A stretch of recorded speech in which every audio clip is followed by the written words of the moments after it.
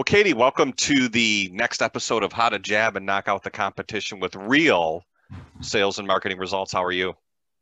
I'm good. How are you? Thanks for having me. Doing awesome. Well, let's jump right into it. So let's talk about where your passion for sales started. Tell me a little bit about how that developed from your perspective. Sure.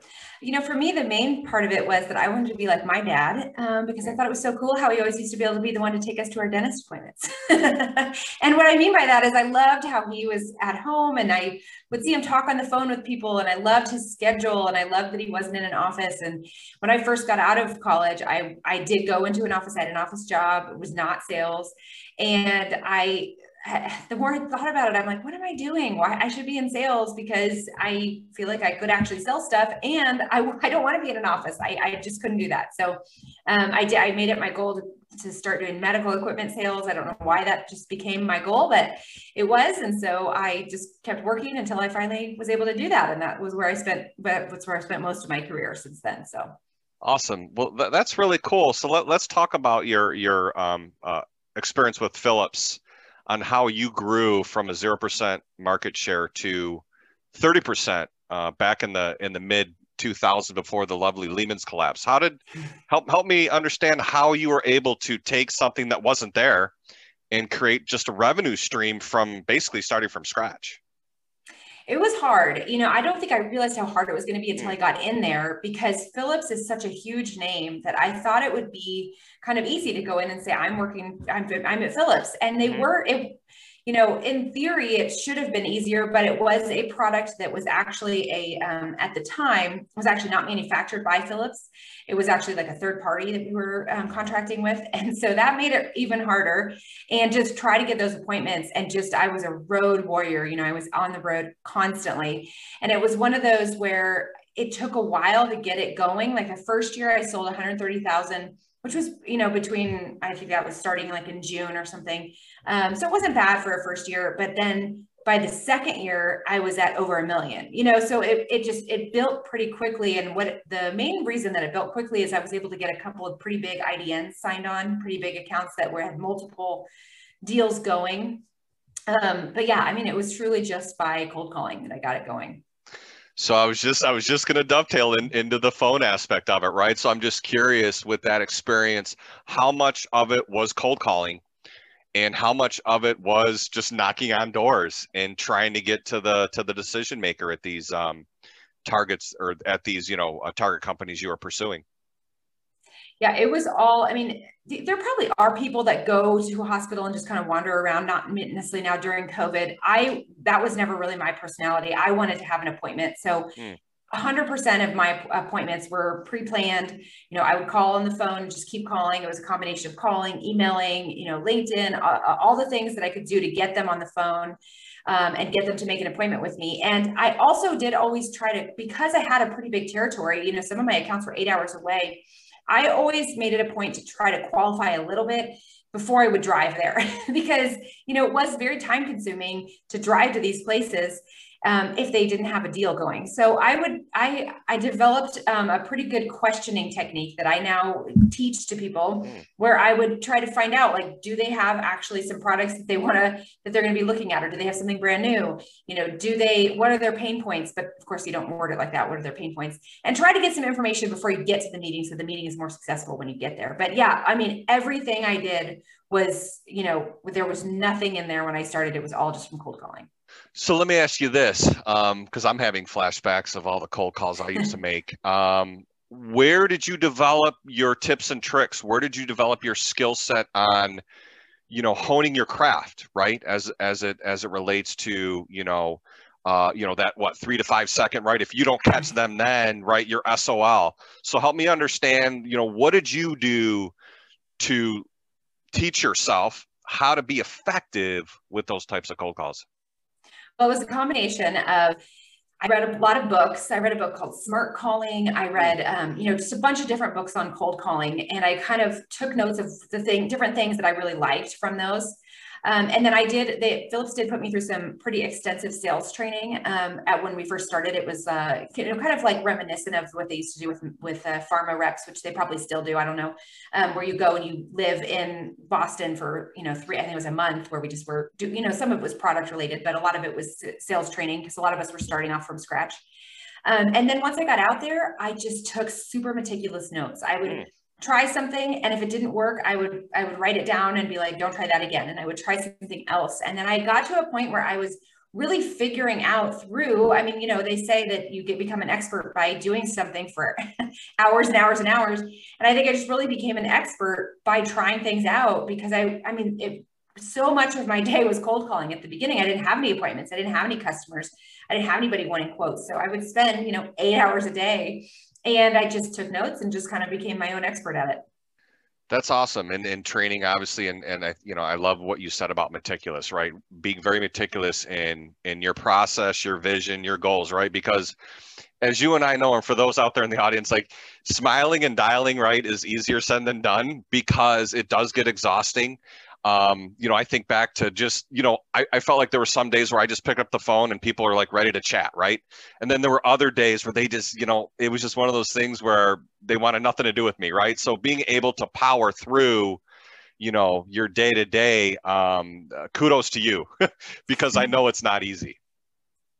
Yeah, I think you're so right. It's some days just totally click, and other days don't, and you just got to keep pushing. Absolutely. So let's transition into your consulting business, and I'd like to understand.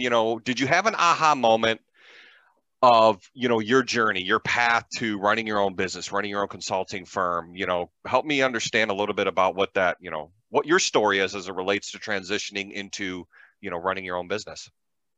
Sure. Yeah, my story is a little bit unique, because the main reason that I transitioned is honestly because my husband is a physician, and he was doing a fellowship for the Denver Broncos. Oh. And so we had to move out of Kansas City. And so wow.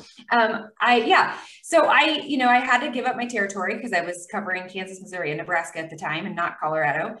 And so I thought about, well, should I transition to a new role? Should I, change companies? And I just, at the time, my kids were little and my husband was busy, and I thought, I'm going to go out on my own and see what I can do, and then not have to travel as much, hopefully at the beginning, at least. And I loved training. So it had gotten to a point at Philips where, for a while there, when they would hire somebody, they would just say, call Katie, she'll get you figured out. And I had kind of developed my own curriculum just because I thought it was fun. I thought it was fun to be able to bring in somebody new who had, maybe no sales background, or certainly no medical background, and kind of help get them up and running. So I was kind of doing it for free because I enjoyed it. And so I thought, I can do this. I like it. And I've have success stories now over the years of doing it. And so I just kind of went out on my own once we moved to Denver, and just started it up. That's awesome. I love hearing these stories of just how things happen, right? Right. Because it's funny. People ask me, "Oh, Chris, there's no sign. You just have to kind of do it, right?"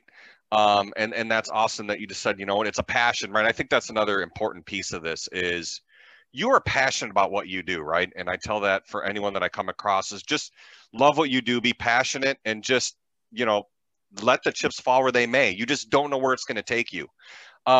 So you provide a ton of value on LinkedIn, because I see it all the time, and I tend to comment on quite a bit of it. And you spent a lot of time researching the VOC. I love the VOC, which stands for Voice of the Customer, right?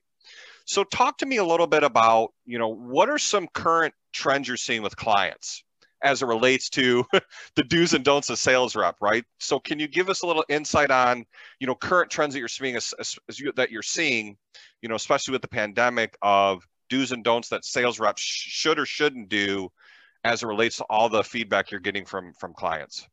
Yeah, one in particular comes to mind, which is regarding video messages.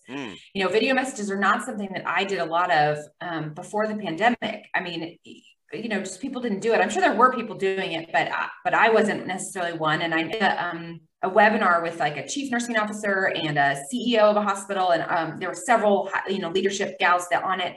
And I asked them about video messages specifically, and they all said, I would totally click on that. Like, I would have no reservations to click on it. And I would much prefer getting that over an email, especially a long-winded email like we tend to get. And I said, are you getting very many of these? And they're like, no, we're really not. And we're kind of, I wish that we were, because I love the idea of them. And so as I've told people that story, people are starting to do it. I had a training that I did a couple of weeks ago, and the guy, after the training, he sent out an email almost immediately, within an hour. And he said, I went ahead and tried the video message to a customer I've been trying to get a hold of for months. And he's like, they called me within seconds, and they were like, oh, I'm so sorry it took us so long. I'm so sorry you had to send us this message. We've been meaning to get back to you. And it really does move the process along. And I think customers are really accepting of it much more than they would have been prior to the pandemic. Yeah, that's awesome.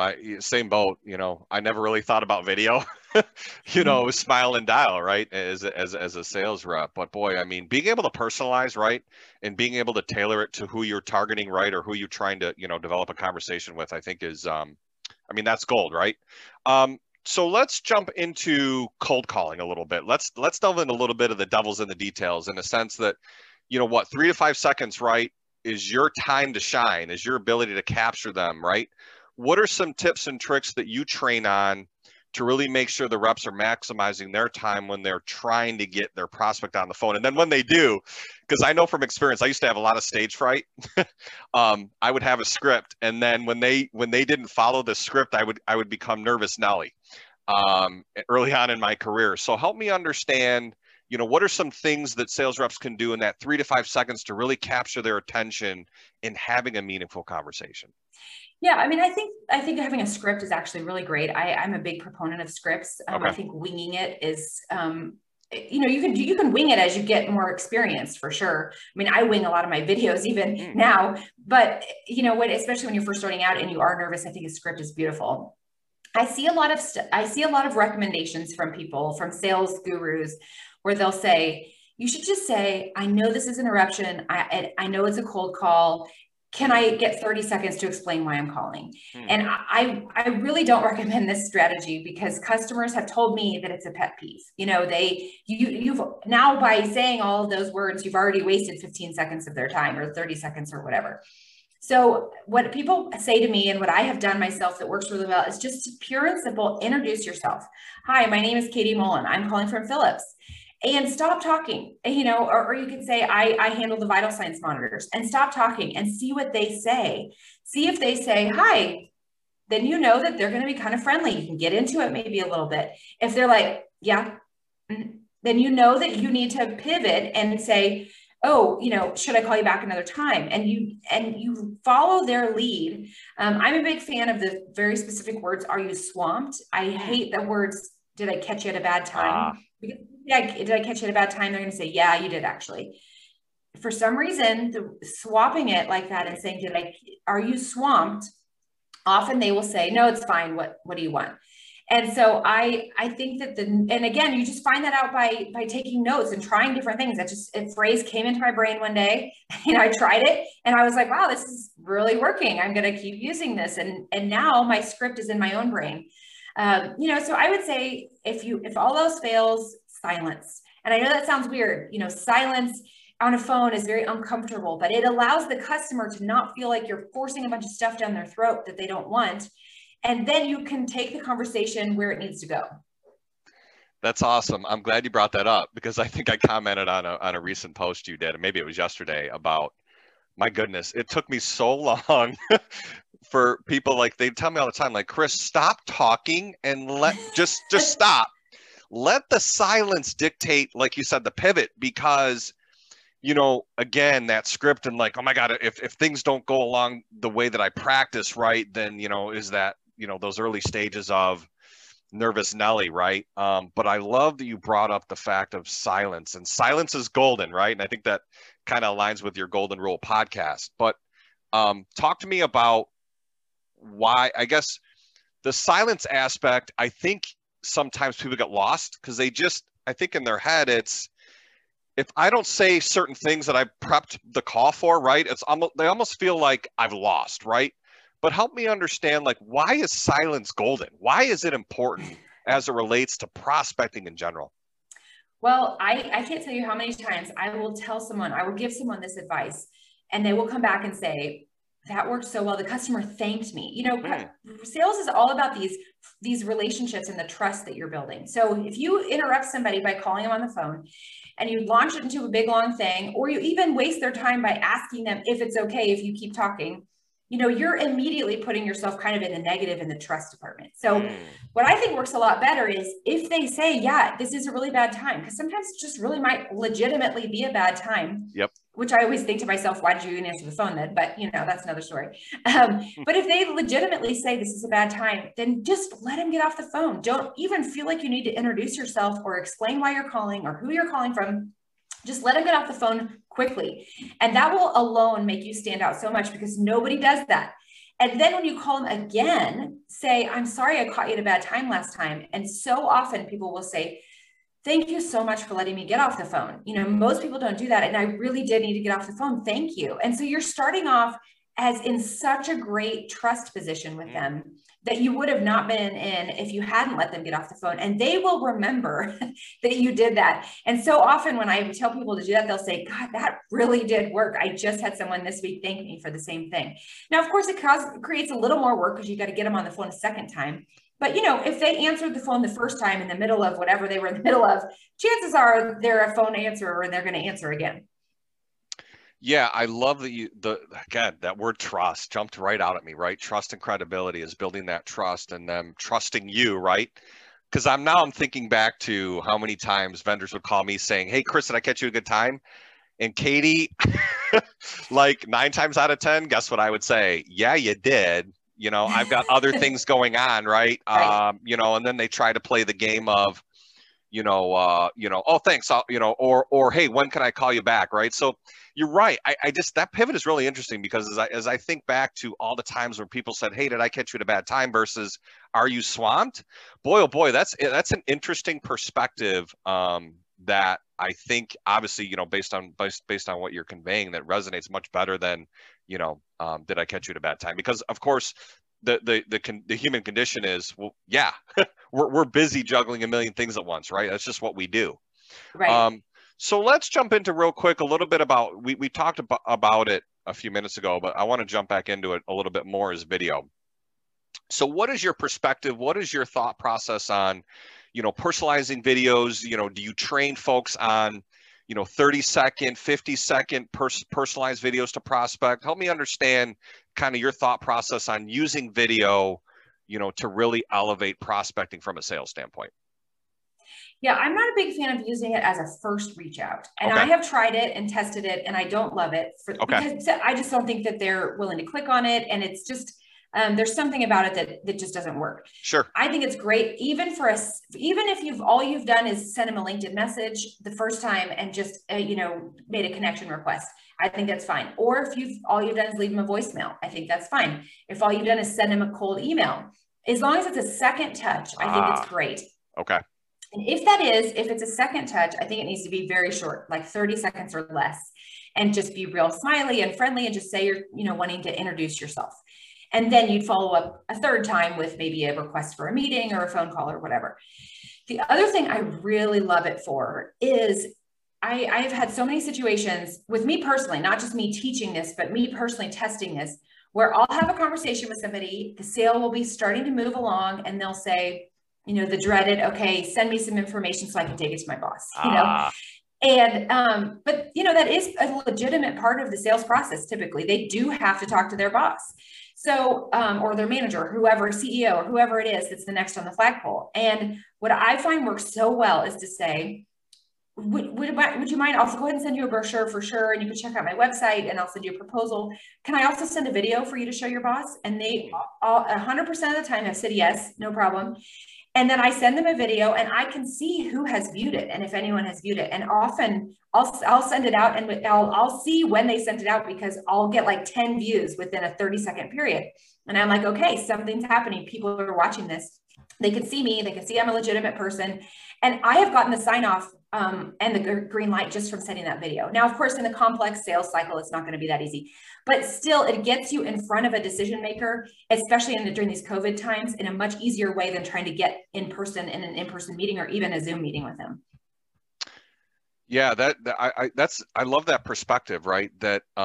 Right. I think I don't know what the exact number is. You may know. I think, the amount of what decision makers, right, it takes to close a deal. Is it something like 7 to 10? Maybe that's changed in the last few years, but you're right. I mean, you're having to pitch, right? And it was obviously maybe easier to some degree, pre-pandemic, right, where you're in a meeting with all the influencers, decision makers, right, where you're giving your last pitch, right, and your goal is to get them to sign on the dotted line. But yeah, if you can set up that video and then say, hey, do you mind sending this video to your decision maker? Boy, oh boy, I'm just thinking out loud about how that can expedite the process from a sales cycle standpoint, right? Where you're not spinning your wheels with, setting up another Zoom meeting or, ticked off because, maybe you can't do the face-to-face that you did in the past, right? And leveraging the power of video to really get through to those right other decision makers, because more times than not, right, it's more than one that's going to make the decision for your whatever your solution is, right? So I love that piece and that aspect of, the the second piece of it, right? Not the first call out, right? Not the first reach out, but leveraging the power of video right after the fact. Once you sent that voicemail, right? Once you sent that email, and I think it's only going to escalate as things go along this year. Yeah. Well, and I think it's important to make sure you set it up right, especially if you're doing that, to reach out to the boss. I always have a very thorough conversation first to, the discovery call and find out all this stuff. And then I say, hey, I just had a great conversation with John and he filled me in that these are some of the things you guys are having troubles with. And this is how I can help with them. And, you're really doing the same thing you would do during a meeting. You're setting up their problem. You're setting up the fact that you understand their problem and setting up your solution to that problem. Now, of course, I will do a caveat to this, which is that sometimes, particularly in the medical world, these have a legal, people don't want them doing it. There are people doing it for legal reasons, product, whatever. But for the most part, it seems like most people can do that type of thing, and it is very effective. Awesome. All right. Well, lastly, tell me about the Golden Rule of Selling podcast. How did it come about? And just give me a little insight into what it is. Sure. Yeah. So the Golden Rule of Selling podcast, I started it really as an extension of my business, which was, the Golden Rule of Selling sales training program. And I wanted it to be where I was interviewing customers. So you probably saw that on there where I try to interview customers. I do all this great customer research where they tell me all these nuggets, and I want to be able to share them with the world. I want people to be able to hear it from their own perspective and from the person's own mouth without me saying, this is what customers tell me. But so it's been really fun. I have been able to get several people on there that I feel like really are helping us as salespeople understand what it's like to be a customer so that we can treat them the way they want to be treated. That's the way I say it. It's different to treat people the way I want to be treated, but I need to treat them the way they want to be treated because it's different often. Yeah. I love how you said that. And I'm thinking of one last thing is the 80-20 rule, right? Where 80% of the time you should be listening, right? But I know with sales reps, right, easier said than done. And boy, oh boy, just the power of the voice of the customer, right? And listening to what they have to say. I mean, if we can do that better, quicker, faster, I mean, hello, that's going to get you to the finish line better, right? Because you truly understand the pain, you truly understand the problem, and then you can articulate effectively what that solution should be. Right. Absolutely. Awesome, Katie. Well, listen, thank you so much for being on this episode of How to Jab and Knock Out the Competition with real sales and marketing results. And we'll definitely have to have you on again in the very near future. Yeah, I would love it. And I just wanted to add too, I have a little boot camp coming up on April 12th. If anybody wants to come join me, it's a full class. So I'd love to have you. Sorry. So real quick, pitch it. What's the boot camp all about? Okay, so I have always done where I've done only training for large companies, and I'll train their whole sales team at once, 5 people, 10 people, 20 people, 60 people. But people were coming to me on LinkedIn and saying, I want you to train me. Can you just train me? I wanted to fill that need. So it's a 5-week course that's video modules that are pre-recorded by me where I go through and, give all my calling tips, all my email tips, all my LinkedIn tips, video message, all that stuff, and each its own module. And then we have weekly coaching calls as well. So.